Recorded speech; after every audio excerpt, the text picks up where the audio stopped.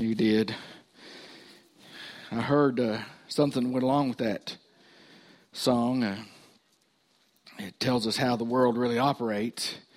There was a Washington politician, and he stepped off the curb and got hit by a bus. Went up to the pearly gates, and Peter said, "Well, we're not really sure about you. We're going to let you spend 24 hours in heaven and 24 hours in hell, and then you're going to vote where you want to stay." Said, "Well, I know I want to be here." "No, we got our rules. You got to do it." He said, "Okay, well, we'll do heaven first." So he was up there in heaven, and he walked through. It was pretty good. Some good normal home cooking and, a nice little cottage. And, the streets were of gold, so that was good. Not a whole lot of excitement. And so he said, okay. So he went down to hell. And they sent him down on this big elevator. When the elevator opened, they were all his friends on a golf course, dressed to the T. I mean, they were drinking and smoking and carrying on, playing golf and talking about how lucky they were that they'd cheated people out of all that money on earth and what fools they were and all that. He spent time down there, and then before he knew it, the time was up. He went back up, and Peter said, "Well, you got to vote. Which do you want to do?" He said, "I never thought I'd say this, but I vote for hell." And so they put him on the elevator. He got down, the doors open, and there's a wasteland. Trash everywhere. His friends are dressed in rags. He can tell they're just thirsting to death. It's so hot. He looks, and he's dressed in rags, and he steps off, and the devil hands him bags and start picking up the trash, buddy. I mean, it's just falling from the sky. It's just the grossest stuff you can think. He said, "I don't understand. What happened? I was here yesterday." He said, "Well, yesterday we were campaigning, today you voted."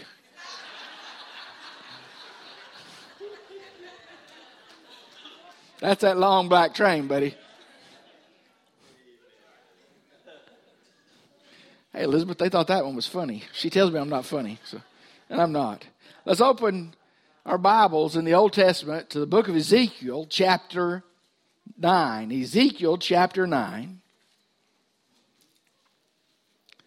Now, there's 11 verses, and we're going to read all 11 verses so you get the flavor of the passage. But our text is going to start with verse 9 to 11. Really, verse 8 to 11.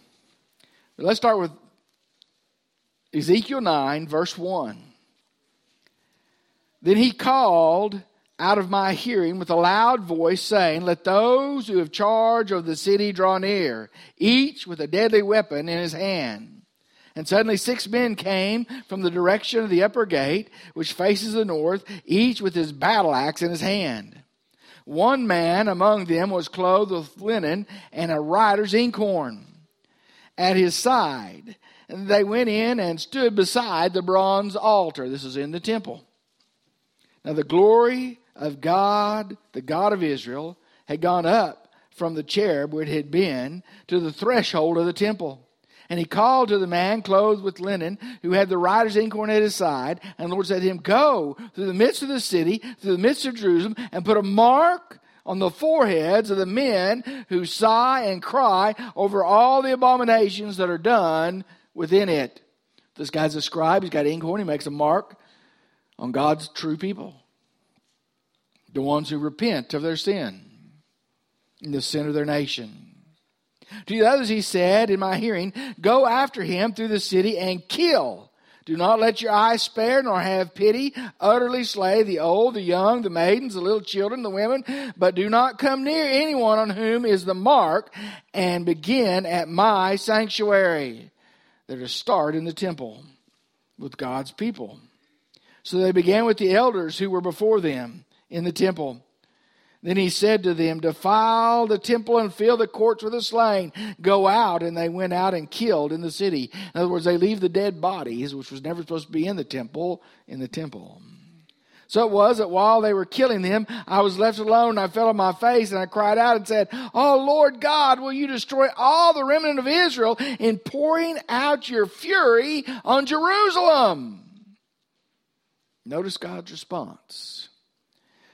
"Then he said to me, 'The iniquity of the house of Israel and Judah is exceedingly great. The land is full of bloodshed, and the city is full of perversity. For they say, the Lord has forsaken the land, and the Lord does not see. And as for me also, my eye will neither spare, nor will I have pity, but I will recompense their deeds on their own head.' And then just then, the man clothed with linen, who had the inkhorn at his side, reported back and said, I have done as you have commanded me. Let's pray. Father, we come to this passage of Scripture, and I ask that you would illuminate our hearts and minds to understand your word, that your Holy Spirit will cast out those things that would keep us from hearing from you today. Give us spiritual minds to understand, spiritual ears to hear, and spiritual hearts to obey you. And we'll glorify your name in this place because you alone are worthy of our praise. We thank you for Jesus who saved us from our sins. And I pray especially for those sitting within the sound of my voice that have not accepted Christ publicly as their personal Lord and Savior, that you would convict them even this hour about what they need to do. These things I pray in Jesus' holy name. Amen. Now let's just say one day we're up in heaven. We're strolling around. And we meet a fellow named Ezekiel. And Ezekiel asked us a question. He said, what do you think of my book? Now our response could be, what book? We haven't read it. Or it could be, well, you know, Zeke, that didn't really apply for me. It wasn't my cup of tea. It wasn't in my wheelhouse. It's a little hard to understand. And all that stuff you wrote in there was a little strange. And so, no, I didn't like your book. And he'd just look at us. You see, we may use the same excuses and say, well, I didn't like it. It was hard to understand, Brother Gary. But you see, God will teach us. Because you need to understand, Ezekiel is part of our Bible, God's holy word. And he's given us the Holy Spirit to understand it. I think that we need to keep something in mind, though. And theologians call it the concept of the inviolability of Jerusalem. That is I-N-V-I, ability. Inviolability of Jerusalem. You say, what in the world are you talking about? Here's what most Jews in Ezekiel's day believed, the inviolability of Jerusalem. The prophets that God had sent to turn the people back in repentance had told them that Jerusalem was God's city. Everybody say amen. That because Jerusalem was God's city and his footstool, the temple, was there, where his presence would reside before the people, that God would bless Jerusalem. Not only that, but that one day, God's own Son, God's Messiah, God's specially anointed, would visit Jerusalem. They took that doctrine and they perverted it to say this: because God loves Jerusalem, because God loves his temple, because God loves his people, Jerusalem will not be destroyed. And they perverted that to say it didn't matter what they did or how they lived, that God, because his temple was there and his city was there, he would never destroy Jerusalem. But he did. Not one block was left upon another in the temple or the city. So what's the point? The point is this: we must repent when God offers us the chance. We must repent when God offers us the chance. You see, I think our culture, our day, says the same kinds of things that the Israelites said. We're a strong nation. We're a mighty people. Well, God's with us. And yet, we don't think judgment's coming because it's always been the same. Doesn't matter what we do. We're a Christian nation. And somehow we equate the United States with Christianity, and nothing could be further from the truth. Let me make it real plain. If God would judge his beloved city, his holy temple, and his chosen nation, he will judge us. So we better repent when we get the chance. So 2 or 3 things about this that I think that we're in the same boat they were is this: we as a people are blood guilty. That's point number 1. We as a people are blood guilty. Now, in verse 9, it specifically says this. He said to me, the iniquity of the house of Israel, of Judah, is exceedingly great, and the land is full of bloodshed. Bloodshed, yes. You see, in Jerusalem, by the time that Ezekiel was receiving this message, They had let things sort of slide. Some of the world had creeped in. They were doing things that God forbade in Leviticus 20, verses 2 and 3, when it says, don't offer your children to Molech. In other words, your children are to be offered as a sacrifice. God never wanted that. He forbade it. But some of them were obviously doing that. You see, the thought crept in like this. It wasn't just all at once. It was crept in. Well, maybe it's not so bad. I mean, that was a long time ago. I mean, that don't really apply to our day. You know, if it doesn't bother the parents, why should it bother me? And, you know, they can't afford to feed them anyway, so it just makes it easier on me. My taxes are less. Rather than remembering the shock and the horror of parents that would actually sacrifice their children to a false god. Well, as recently as 2012, there was a picture on the internet that went viral. I assume that means, from what the younger folks tell me, it went everywhere. It was a picture of a Chinese woman laying beside her dead 7-month-old baby. Hey, that's an awful picture. Yeah, it was. Because, see, in China, the law says you can have one child.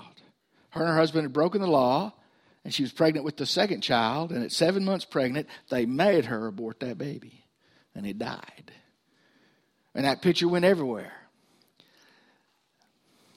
Except the mainstream media of the United States of America. What happened? See, there were a few that condemned it, but even worldwide, most of them just said, you know, we don't see that as a horrific situation. You see, I mean, how could we condemn that when in the United States we've aborted over 60 million babies? Now, did that grab you? 60 million. As a people, we're guilty of blood. Well, Brother Gary, I haven't done that, and da-da-da-da-da-da. Now, listen to me. You vote for those people who believe in abortion, and you send them to Washington, and you're not responsible? Give me a break. You don't want to help those? You know, I had some guy tell me the other day, and he got sort of mad at me when I told him he didn't know what he was talking about. He said, well, you Christians, you don't want them to have abortion, but you want to help feed them. I said, you're crazy. I said, Christians do more to feed kids than anybody else in the United States. Specifically, I said, you liberals. He didn't like that tag either. You see, there are thousands of Christian homes that can't have children that are waiting for adoption. There are thousands of Christian organizations that will help feed kids.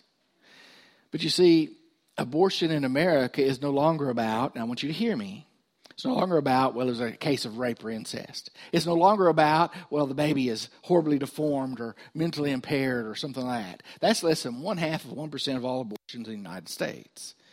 Abortion in America is about money. Okay? And I talked to a woman who'd had some abortions, that we just use it for birth control. Now, this was before she became a Christian. And now she's repented and she tries to tell everybody, don't do that. You see, we need to understand that we're not pharisaical judging these folks. If you've had an abortion, the blood of Christ can forgive you of even that. And you don't have to carry that if you'll come and ask him to forgive you of that. So I'm not pharisaical saying, oh, that's terrible, but I am saying as a people, we are guilty of blood. I mean, come on. We have more violence and shootings in our country than anywhere else in the world. We have assisted suicide, okay? There's just blood everywhere. Now, preacher, that was a long time ago, and those don't really, if it doesn't affect me, it's no big deal. It affects the land because the land cries out to God and says they are guilty of blood. And so we need to be involved politically. Not that that's the answer, but it sure slow the process down. And we need to be involved in praying that Roe versus Wade someday will be overturned. You say, well, now it's a woman's right to choose. Give me a break. You had a choice before you got pregnant. After you get pregnant, raise that child. But you see, we don't even understand what Roe versus Wade means. Roe versus Wade was put there for one reason, money. They have a multi-billion-dollar industry in abortions and what they make out of those babies, the face creams. Be careful, ladies, when you rub collagen, make sure it's not human collagen that gets rid of those wrinkles, because that's an aborted fetus that's creaming your face. Ooh, didn't that feel good? You ladies didn't like that?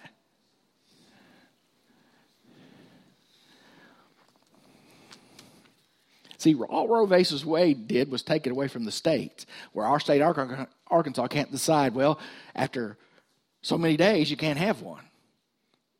Roe versus Wade, all it did was take it out of the states and say there's no limits on what you can do.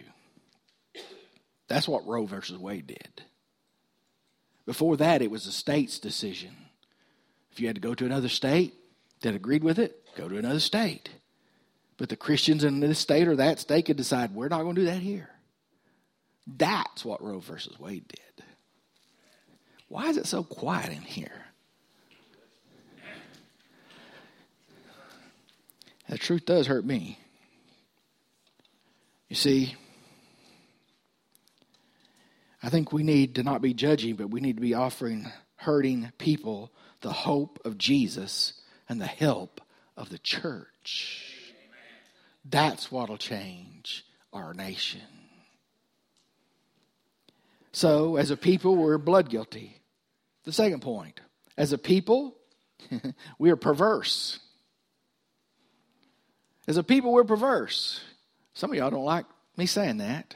Again, look at verse 9. He said, the iniquity of the house of Israel is Judah is exceedingly great, and the land is full of bloodshed, and the city full of what? Perversity. You see, the iniquity of the people is exceedingly great. Iniquity means tangled, and it's the word for sin that always means it's so convoluted that it is we've twisted God's original purpose beyond imagining. Perversity means it's stretched to the point that you can't get a clear picture. Isn't that what our media has done, and the lesbian and gay and transgender and all that movement's done? They've tried to make everything that used to be a crime normal. We're looking at it through a different lens, and everything is sort of. That's the word for perverse. And it means not just at the first layer, but it means all the way through. We would say it like this: rotten to the core. Well, Brother Gary, I don't like you to say that about me. Well, you see, most Bible scholars think that these people here in Jerusalem were practicing the same sins as Sodom and Gomorrah. Okay? And you see, Sodom and Gomorrah was known as a sensuous cesspool of sex and violence in the ancient world. It was famous that you could do anything in Sodom and Gomorrah. Isn't that what they say about Las Vegas? What happens in Las Vegas stays in Las Vegas. Isn't that in the United States? Doesn't our government now allow casinos and gambling in almost every state, and we pour upon the very poorest of the poor, because rather than pay a bill, or rather than have a house, or rather than have good food, they'll buy a lottery ticket, and they buy more than rich people or medium income people ever thought about buying. Well, what's wrong with that? You can't eat, but you buy a lottery ticket, and the government is selling you that ticket. You don't see a problem with that? Is that not perverse? Yes. And if you voted for that here in Arkansas, I hope God keeps you up tonight. I really do. You need to repent. Shouldn't be this quiet. But think about it. They're doing the very things that God judged Sodom and Gomorrah for. They're renowned for evil. Well, what about our day? Okay, let's click them off. You ready? Come on, it doesn't matter if you're ready or not. We're going to do it. Many people believe in many forms of marriage, any form of marriage, except the biblical standard for marriage, which is one woman and one man for life. we're saying, oh, they should just be allowed to be happy. They're in love. No, they're sick in sin. The Bible never says anything except one woman and one man. We're going to do some more study on that later, if God allows me to, in February, about what makes a biblical marriage and a home. Because I think I've been remiss in my duties in preaching that, and so we're going to correct that situation. But you think about it. Many believe in multiple marriages and multiple marriage partners. They believe that they want complete freedom in their sexual choice and sexual identities. Give me a break. You believe that nonsense? I want to tell you something. The Bible is our standard, not society and not the Supreme Court. Somebody says, well, I identify as a man and it's a woman. Or I identify as a woman and it's a man. Now listen, what would you do to me if I come up and say, I identify with Napoleon Bonaparte? And I expect you to call me sir and bow. And I want an army. And I demand it now because that's how I identify. You would put me on the 6th floor of Baxter Regional Hospital.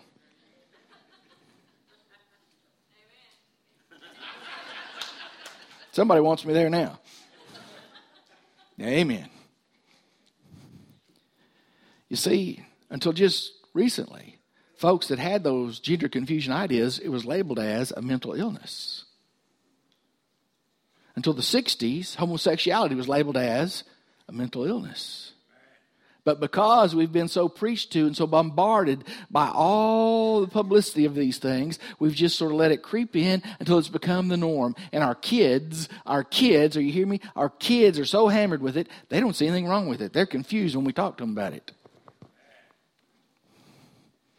We as a society have become a perverse people.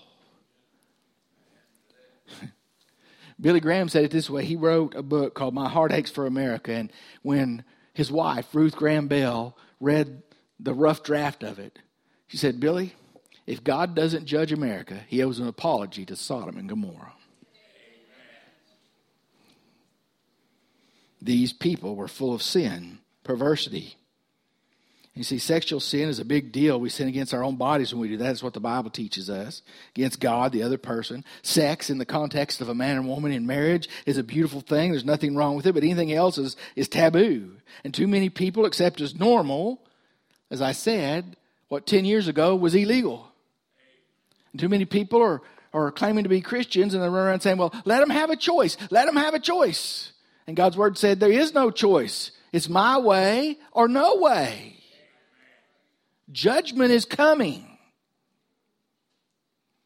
Our God is a holy God still. He has given us grace. He's overlooked it. He's given us mercy. You see, the biggest indictment of the church of Jesus Christ in America today is this. All the religious polls that we've done of Christian church members find hardly any difference between their beliefs and society's beliefs. Can you imagine? You should say no so that I don't think you're thinking like that. They find hardly any difference in the views on sex. They find hardly any difference in the views on marriage. They find any difference on the views of whether it's right or wrong, because we've got this relativism in America that says whatever's right for me is right. It might not be right for you, but it's right for me, so it's okay. We're confused. We're perverse. The things that used to be right are now called wrong. The things that used to be called wrong are now called right. And we proclaim it from the nation's capital, from the highest court in the land, that it's okay. God didn't say it was okay. He said this nation is full of perversity. And if he judged them, we have no hope except repentance as a nation. We should be praying for revival. We should be praying for God to change hearts. The best news is that our young people have more of a hunger for the Bible than they've had in the last 20 years, according to the latest polls. You better be praying so things will change.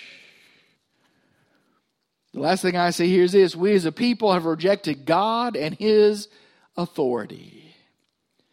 We as a people have rejected God and His authority. Verse 9 again. For they say, the Lord has forsaken the land, and the Lord does not see. As for me also, my eye will neither spare nor will I have pity, but I will recompense their deeds on their own head. For they say, the Lord has forsaken the land, and the Lord does not see. Let me give you a translation in our modern English. God is irrelevant if He exists at all. They didn't want the prophets to stand up and proclaim the truth. They didn't want that in the public sphere. They didn't want that because it would interfere with what they were doing. My goodness. Don't tell me Ezekiel doesn't apply to today. You see, they refuse to see God's handiwork in their midst. They refuse to see God's blessings. They refuse to acknowledge His protection. They didn't want anything to be under His authority or listen to His word or anything about obedience. If that is not America today, you tell me what it is. Some of y'all are squirming. You don't like this message. I'm anti-American. No. Man, I'm anti-sin. How about that? Amen. You should be too, because you're a Christian. See, we want to say God doesn't exist. We want Him out of the public square. We don't want anything to do with Him. We want Him out of the schools. Our historians have tried to erase the beginning of our country where Christians founded it and say, oh, they weren't Christians. But when you read the original documents, they mention God and Jesus in the Bible quite regularly. It was founded on Christian principles in the Bible. And they said if we ever leave these, this experiment in democracy will not work. Guess what? It's not working. Guess why? We've left our moorings. Our elected officials coo to us about, now, just settle down. The local states will be able to handle it. No, they're not. The Supreme Court takes it away.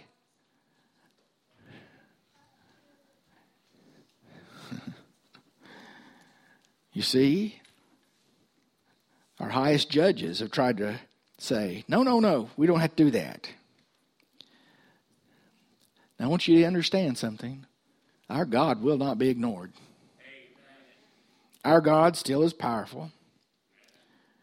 Our God will still judge. And no nation can stand before His fury. So what does that mean to us today? I want to close with this if you're taking notes. 1 Corinthians chapter 16, verses 13 and 14. Watch. Stand fast in the faith. Be brave. Be strong. Let all that you do be done with love. In the midst of a people who have these problems, the Bible's very clear. Our responsibility. It's our day to live for Christ wholeheartedly is the first thing. It's our day to live for Christ wholeheartedly. No mealy-mouthed around. Yes, I'm a Christian. Yes, I have problems. But guess what? God is with me, and you need to know Jesus. We need to live for Jesus. The second point. Stand on our biblical convictions. This is the Word of God. It is not outdated. It is alive. It is sharper than any two-edged sword. It divides the very thoughts and intents of the heart. Okay? It cuts asunder where God can lay us open and see it. It's time to hold our biblical convictions. Now I'm going to shock you. You don't have any if you're not reading the Word of God. If you don't have a daily time to read and to study and to grow, you don't have convictions. The biggest problem we have right now in America is biblical ignorance. Why do people believe the things they believe? Because they don't know what the Bible says. And some of them don't care. Live your biblical convictions. But when I say that, I want you to hear the third one. Tell others the truth in love. Even those who reject our God and our views deserve to be treated with respect and loved as people made in the image of God. Don't go out in a hypocritical, pharisaical way and beat them over the head and expect them to like you. You tell them the truth as you minister to them and earn the right to be heard. And as they can't reject the love you show, they'll accept the God you know. They will for me also. Anybody I can argue into the kingdom, somebody else can argue out of the kingdom. But when they're captured by the love of Christ, through ministry, through words, through deeds, they'll never leave. I want you to bow your heads and close your eyes. Maybe God is calling you to accept Christ as your Lord and Savior publicly this morning. Maybe you need to repent of some sins and rededicate your life and heart to Him. Maybe you need to come and pray for the nation and pray for those that are your neighbors, those that God has put in your life that you're supposed to show Christ to. And they need to accept Christ, and you need to be that witness. Maybe there's other callings you need to do, but you need to come, and only God knows what you need, but you know you need it. And you need to come to the altar and get that straight right now. Join this church by baptism letter statement, accept Christ, rededicate. I don't know, but God does, and you do. I'm going to pray. Then we're going to stand, and you come. Father, thank you for the day. Thank you for this time with your word. Oh, how it convicts me, Lord. Lord, how it convicts us as a people. Lord, we want to be your people. We want to stand for what's right. So let us make the decisions that will honor and glorify Christ right now. In Jesus' name I pray. Amen.